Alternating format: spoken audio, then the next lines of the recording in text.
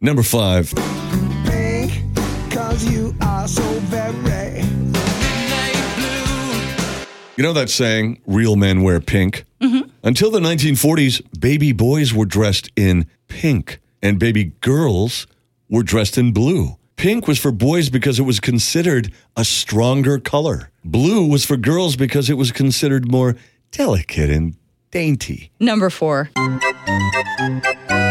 Back in 1941, the circus was extremely popular. And that was also the year the movie Dumbo came out. And that movie was so popular that the elephant was the overwhelming choice to be Time Magazine's Man of the Year.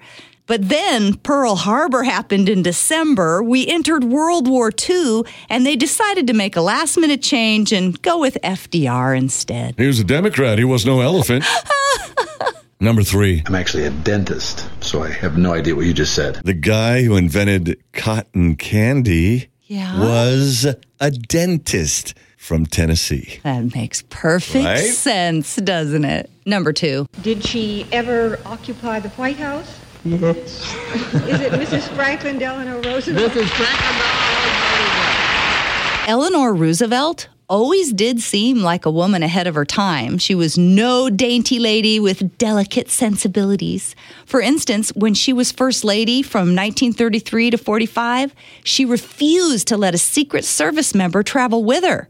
She just carried a pistol. I'm pretty sure she had some reasons why she would want to be alone. Oh, okay. What I've read.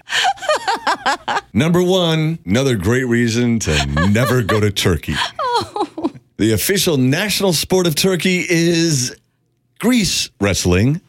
Okay. 2 guys, see, you've already lost me, Yeah.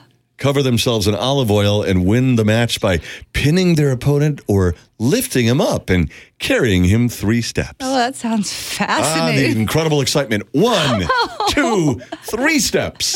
Yes, Victor! It's like the Lynyrd Skynyrd song. Won't you